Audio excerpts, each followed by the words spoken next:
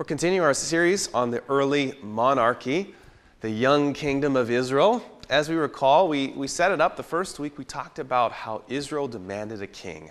And by doing so, they really were saying, God, we want a man to be our leader. We don't want you to be our leader. And we asked the question, who will be the king in our life?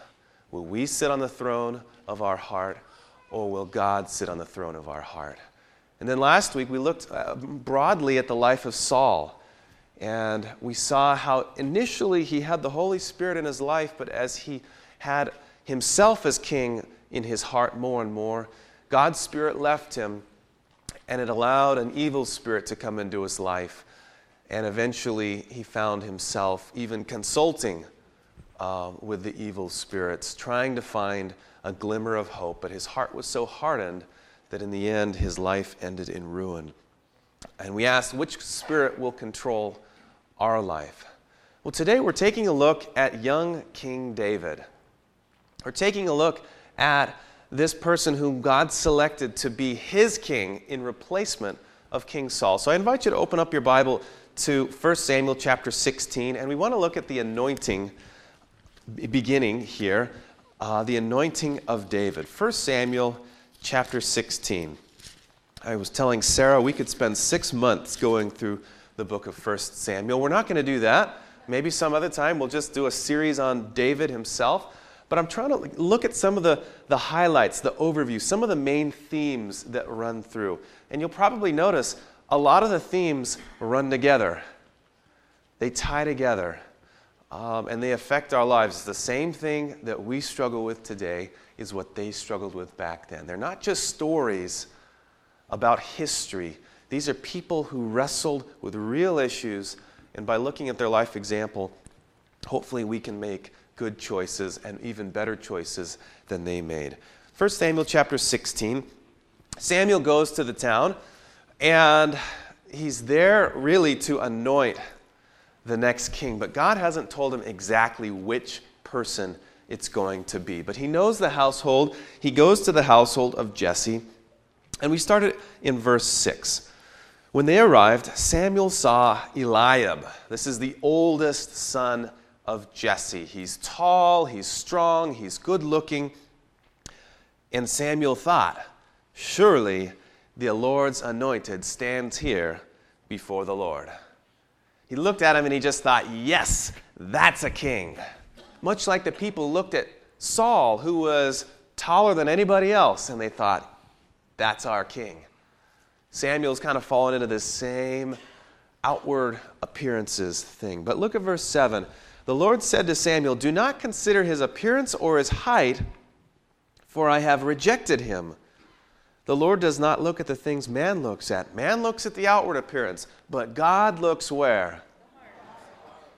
At the heart.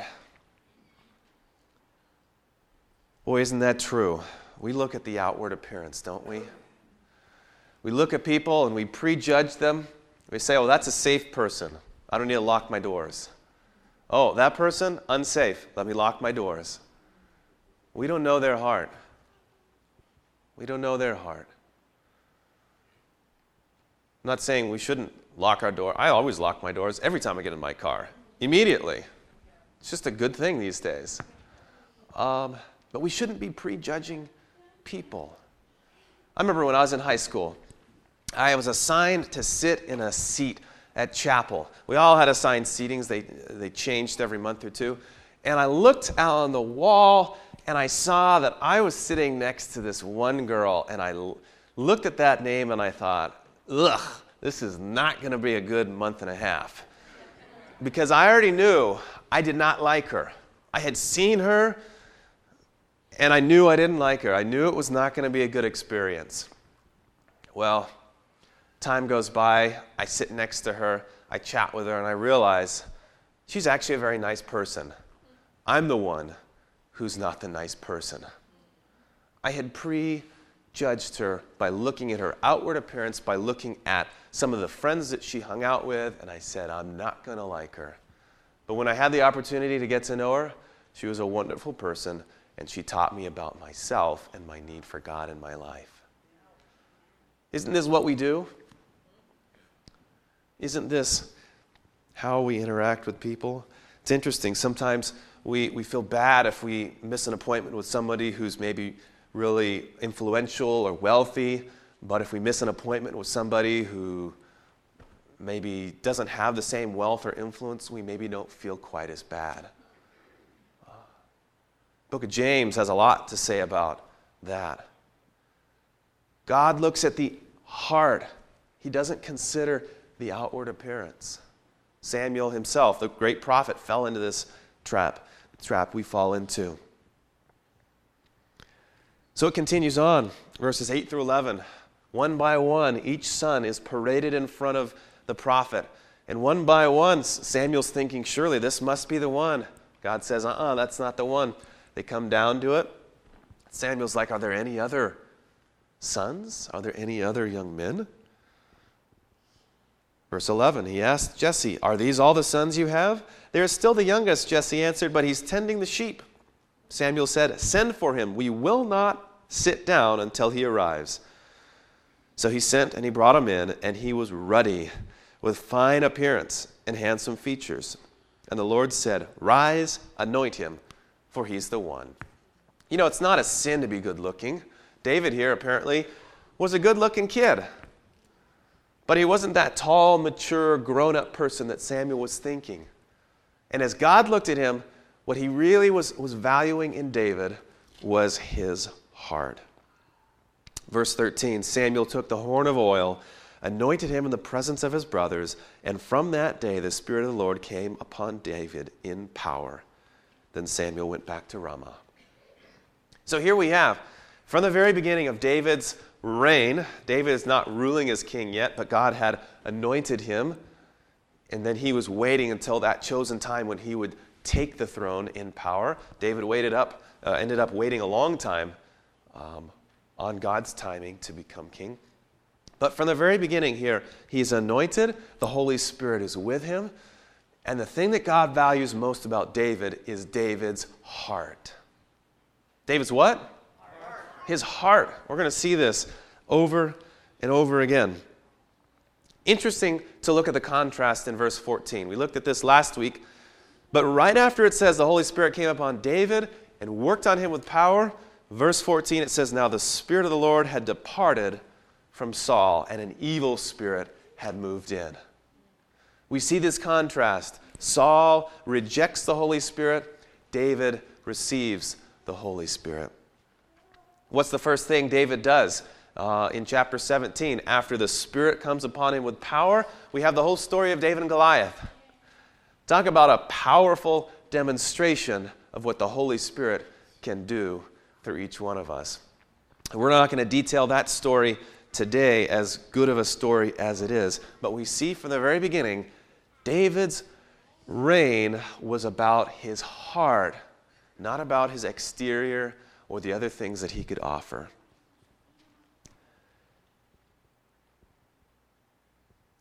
I want to go back, though, to 1 Samuel 13, and again look at the verses that describe the rejection of Saul. We want to see exactly why was it?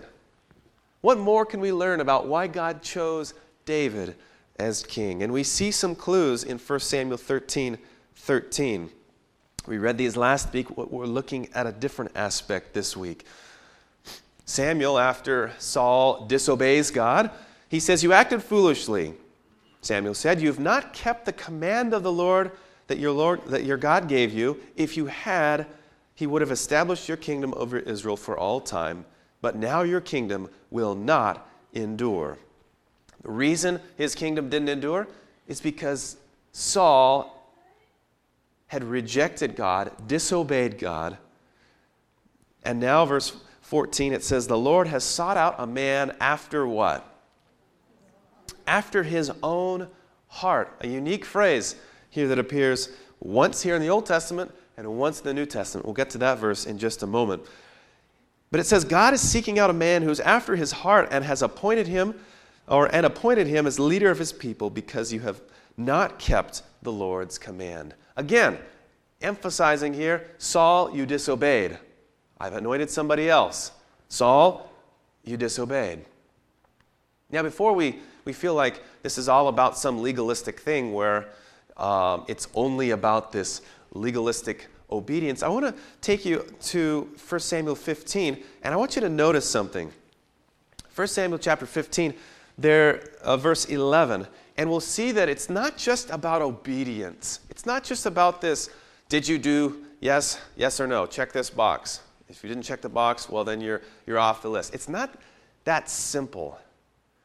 That's the way that maybe a legalistic mindset would take us. But I want you to see 1 Samuel 15, verse 11. This is that story of King Agag, whom Saul did not destroy as he was instructed to do.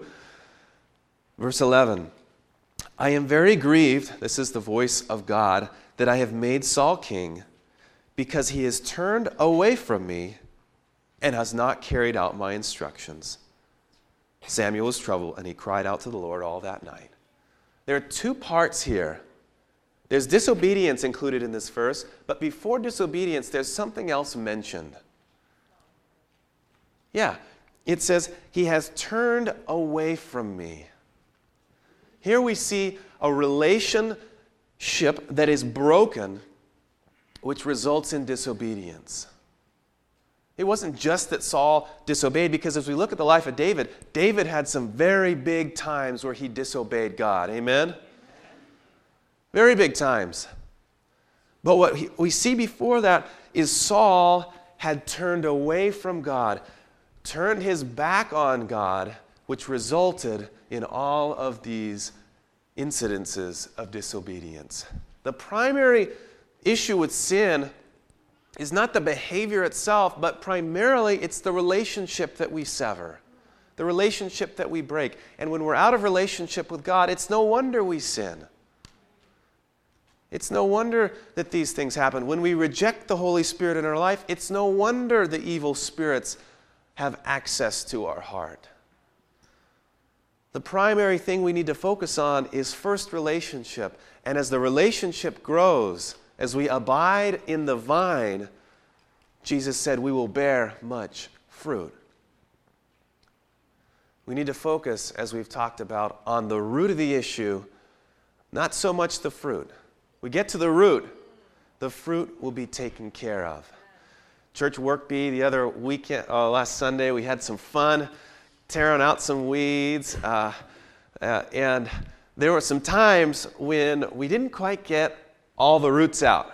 And I thought to myself, uh-oh, this just might come back. Sometimes it's very hard, especially in those cracks. We're trying to get the ones on the sidewalks too. It's amazing how weeds will just grow anywhere. But flowers and the things that we want to grow, it's a lot harder. There's a lot of lessons in weeding for our spiritual lives. But the important part is to get the root out. When we get the root out, don't have to worry about the fruit. The fruit doesn't follow. So Saul had rejected a relationship, and that resulted in all sorts of sin in his life. I told you there were two places where it talked about David being a man after God's own heart. The first is in 1 Samuel 13. The second is in Acts chapter 13. So I want to go there at this time. Acts chapter 13, verse 22.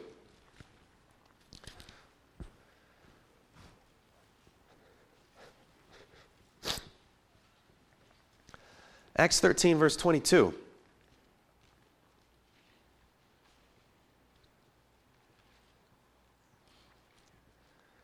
It says, after removing Saul, son of Kish, of the tribe of... after removing Saul, he made David their king. He testified concerning him, I have found David, son of Jesse, a man what? After my own heart, who will do everything I want him to do. Now, as we read that, we're thinking, that's awesome. David wanted to do everything that God wanted him to do. But it's possible to look at that kind of from a skeptical standpoint and say, oh, well, God chose him because he was a robot. He just say, yes, master, I'll do anything you want, whatever you want. And that's not the picture of Christianity that we want, right? That's not the picture of just this mindless service that we're mere robots in God's service. So what in the world is this talking about? I think we're going to kind of flesh this out as we go on, but I'm just going to say, in simple terms, it's about having a willing heart. It's about having a relationship, and when you have that relationship, you want to do the things that please the other person. I heard about a lady who was married, and her marriage did not go well because her husband was very demanding. In fact, he made a list of all the things that she was supposed to do. Cooking, cleaning, all these things. And he was very legalistic about this list. And it just got to the point where she just couldn't take it any longer. She couldn't live in this marriage any longer, so she divorced him because he just was so demanding. These are the things you must do, you have to do. It was just not a good relationship at all. Well, time went on, and she met the lady met a guy that she fell in love with. It was true love, godly love, and it just was a wonderful relationship. It really restored her from her previous marriage, and she found herself just enjoying doing things that made her husband happy, as he did for her. She wanted to prepare things that he liked to eat. She wanted to make the house nice because she had extra time for doing that. And he wanted to do nice things for her, or he wanted to bring flowers home for her. He wanted to do all those things that you wonderful husbands and wives already know about and do on a regular basis. And one day, she was up in the attic. She was looking for something, or she was cleaning, and she stumbled across the list. And as she looked at this thing, for some reason she'd kept it. It just made her blood run cold, and she clenched her fist, and her jaw tightened up. She remembered the things that her other husband made her do. And she got so mad. But it was funny, as she started to read the list, she said, wow, I'm doing all these things for my current husband, and I don't mind doing them at all. What made the difference? Love made the difference. A genuine relationship made the difference. So as God looked for another person to be king, he wanted somebody to obey him because God knew it was best for the kingdom. But more than that, he wanted somebody who would have relationship with him. And so God saw the heart of David, and he said, this is somebody that I can trust to be the leader of this people. But I'd like to look a little deeper. We've heard about David in these couple of verses, but I'd like to ask David directly and hear more from his own lips, as it were, about David's heart. I want to know more what it takes to be a man or a woman after the heart of God. Would you like to know more what that involves? Well, we're going to do something that I don't recommend under ordinary circumstances. We're going to read David's journal. We're going to open up his diary and read and get a better glimpse into his heart. I call the book of Psalms his journal, his prayer journal, as it were. Let's go to the book of Psalms. Not all Psalms are written by David, 73 are ascribed to him in the titles. There are actually a number of other authors. There's Asaph and his family. They wrote at least 12. The sons of Korah wrote 11. There was a guy named Herman. He wrote 1. Solomon wrote 2. Moses wrote 1. That's Psalm 90. Ethan the Ezrahite wrote 1. And then there are 48 that are anonymous. Although we know that at least one of those, or I believe at least one of those, or multiple of those anonymous ones are also from the pen of David. In Hebrews 4:7, for example, it ascribes Psalm 95, which is anonymous, to the pen of David. And so there are probably others. Some people have questioned whether those titles in Psalms are really legitimate. They wondered whether we can trust those. But when they found the Dead Sea Scrolls, they noticed on the Dead Sea Scrolls, which were written before the time of Jesus, they had those titles.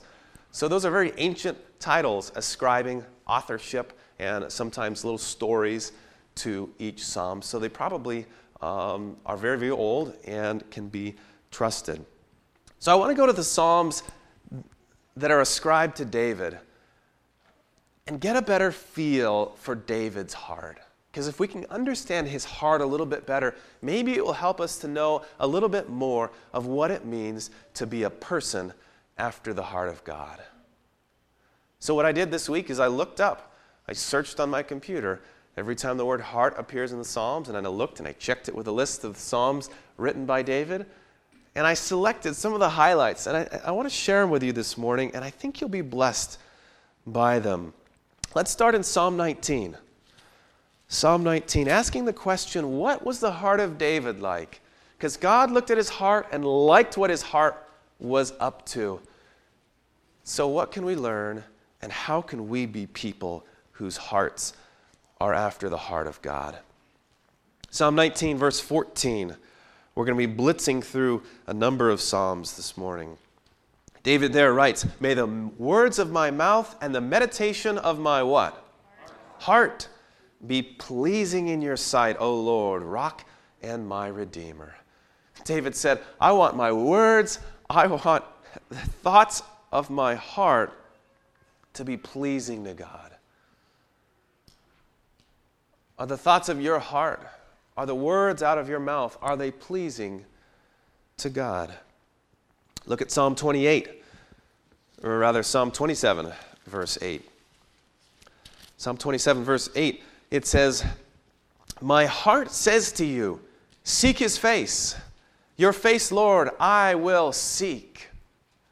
David's heart was saying, God, I want to seek you. God, I want to know you. He had a heart that wanted to know God, that wanted to seek God. I want that type of heart in my own life. Now let's go to Psalm 28. Psalm 28, verse 7. Another psalm written by David. It says, the Lord is my strength and my shield.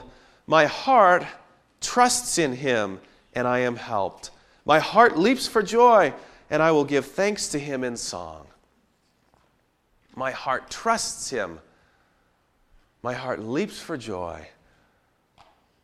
You know, it's been said regarding perfect obedience this. Perfect obedience would result in perfect happiness only if we had perfect confidence in the power we were obeying. I'm going to read that again. Perfect obedience would result in perfect happiness only if we had perfect confidence in the power we were obeying. In other words, you'll be more happy obeying God if you trust God more.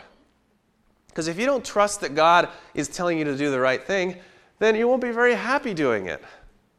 But if you really believe in your heart that God knows what's best, and by obeying him and following him, we're simply going to be doing the very best thing, then why wouldn't you be happy to do that? Why wouldn't we be happy? If you went to a mechanic that always gave you bad advice for your car, would you be very happy following that advice? No, we're not usually happy when we go to the mechanic anyways because it costs a lot of money. But certainly if they gave you bad advice, installed parts in your car that you didn't need, took parts out of your car that you needed, your car fell apart while you're driving down the road, that would be terrible. You wouldn't go back to that person. But God knows just what we need for our lives. The more we trust him, the happier we're going to be as we obey him. Let's go to Psalm 33. Psalm 33, verse 21. We're doing a survey of David's journal to see what David's heart was all about. Psalm 33, verse 21, it says, in him our hearts rejoice, for we trust in his holy name. David's heart rejoiced in God, and he trusted in him. Then, of course, that famous psalm, Psalm 51, one that many of us are well familiar with. The psalm David wrote after his big mistake, not only having adultery, but also killing the husband of Bathsheba. It's interesting, the same hand that wrote all these wonderful psalms also wrote that note to Joab. put the guy out on the front lines, and when the battle gets hot, withdraw. That same hand wrote these other things. David was not a perfect person, but David had a heart that was willing, and when he made mistakes, was willing to repent. You know, I was reading this phrase, in Patriarchs and Prophets, commenting on this. It says, but the history of David furnishes no countenance to sin. It was when he was walking in the counsel of God that he was a man after God's own heart. But when he sinned, this ceased to be true of him until by repentance he had returned to the Lord. David was not always a man after God's own heart, but especially when God called him, and especially whenever he would repent and turn back to the Lord. Psalm 51, this great prayer of repentance, look at verse 10. It says, create in me a pure what? Heart. And renew a steadfast spirit from me. Verse 12, restore to me the joy of your salvation and grant me a willing spirit to sustain me. We need God to give us willingness to follow him. We can't be willing on our own. Verse 17, he says, the sacrifices of God are a broken spirit, a broken and contrite heart. O God, you will not despise. David wanted to have a heart that was willing and open to God. Look at Psalm 86. Continue on here. Psalm 86, quickly. 86, verse 11 and 12. It says, teach me your way, O Lord, and I will walk in your truth. Give me an undivided heart, that I may fear your name. I will praise you, O Lord my God, with all of my heart. I will glorify your name forever. David said, I want my heart to be undivided. I want to serve you with all of my heart. Go to Psalm 119. This is not specifically ascribed to David, but historically many people believe that it was written by David. And when you look at Psalm 119, it's so interesting. Time and time again, you'll see a phrase here. Psalm 119, verse 2. Blessed are they who keep his statutes, who seek him with how much of their heart? All their heart. Verse 10. I seek you with how much of my heart? All of my heart. Do not let me stray from your commands. Verse 34. Give me understanding. I will keep your law and obey it with all of my heart. Verse 58. I have sought your face with all my heart. Be gracious to me according to your promise. Verse 69. Though the arrogant have smeared me with lies, I keep your precepts with all my heart. And verse 145. It says, I call with all my heart. Answer me, O Lord, and I will obey your decrees. Are you beginning to get a picture about David's heart? David, somebody in his journal here in the Psalms, he's pouring out his heart to God and he's saying, God, I want you to have all of my heart. I want my heart to be willing to follow you. I want to praise you with all my heart. My heart says, I want to seek your face. My heart trusts in you. My heart rejoices in you. My heart says, give me a clean heart. Create in me a clean heart. He's using the same word there for create that God used in Genesis 1:1, bara, where God created something out of nothing. He's asking God to create in him, out of nothing, a clean heart. I want to look at one more psalm before we jump to the New Testament real quick. Go back to Psalm 40. Psalm 40, verse 8.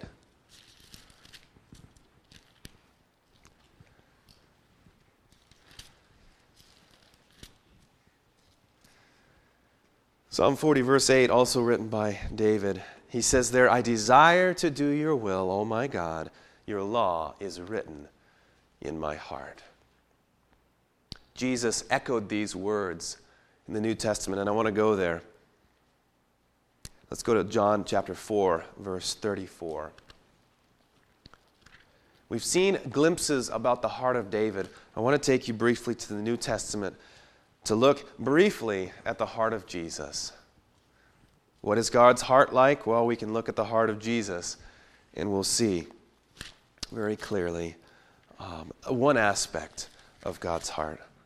John 4:34. Jesus says there, "My food," said Jesus, "is to do the will of him who sent me and finish his work."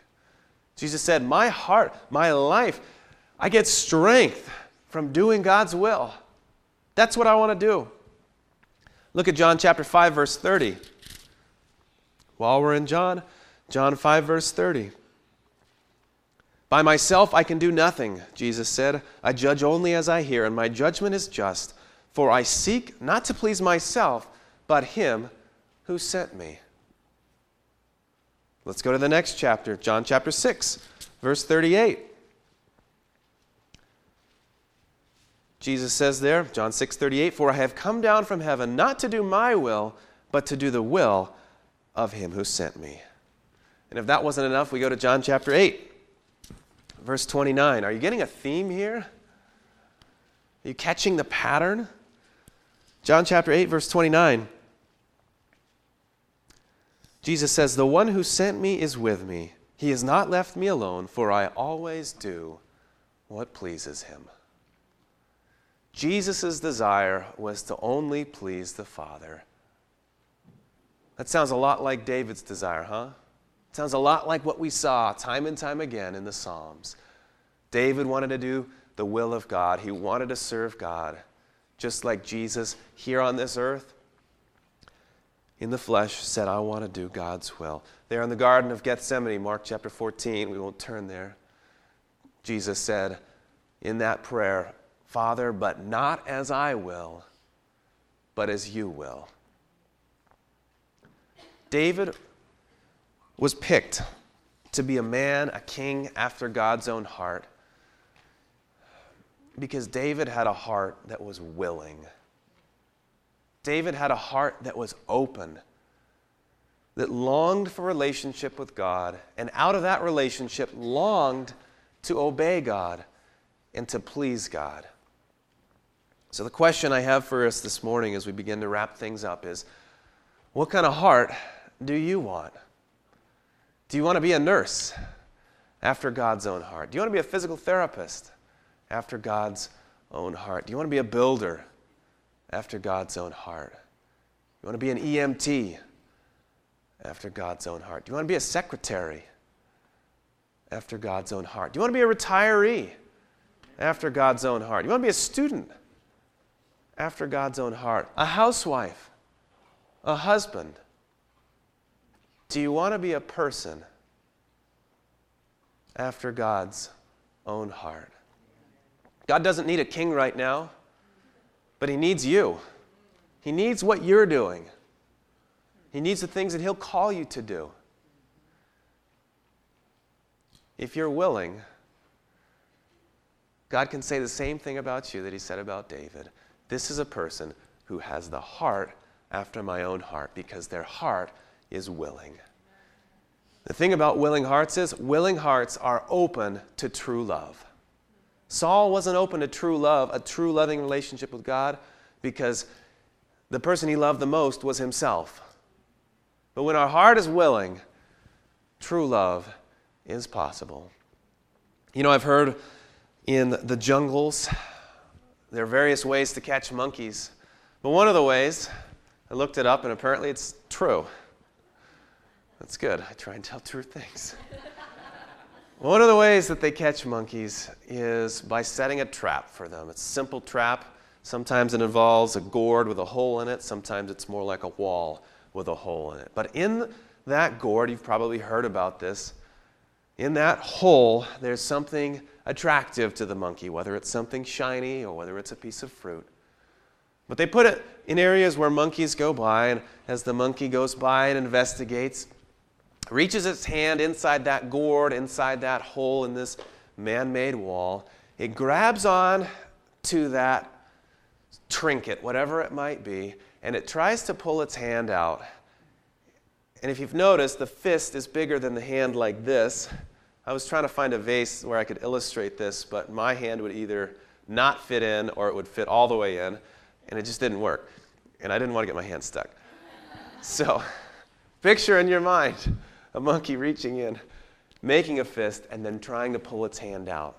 and it's caught. And in that moment where it's caught, still wanting this priceless trinket, the hunter springs out from where it's hiding and captures the monkey, all because it was not willing to let go. All because it was unwilling to open up. Are you willing to open up today? God can do good things through you. Let's open our hearts. Dear Father, we, like David, have our struggles, but we want to be people who day by day say, yes, Jesus, I'm willing to open my heart to you. I'm willing to be made willing. And most importantly, I want a relationship with you. And out of that relationship, I want you to improve my life. I want to follow you and be faithful to you. Lord, this is our prayer. May this be practical for us in our lives. And when we're tempted and when we forget about this week, remind us about King David. Remind us about the Psalms, and may we be open to what your Spirit wants to do in us. This is our prayer in Jesus' name. Let all God's willing people say, Amen.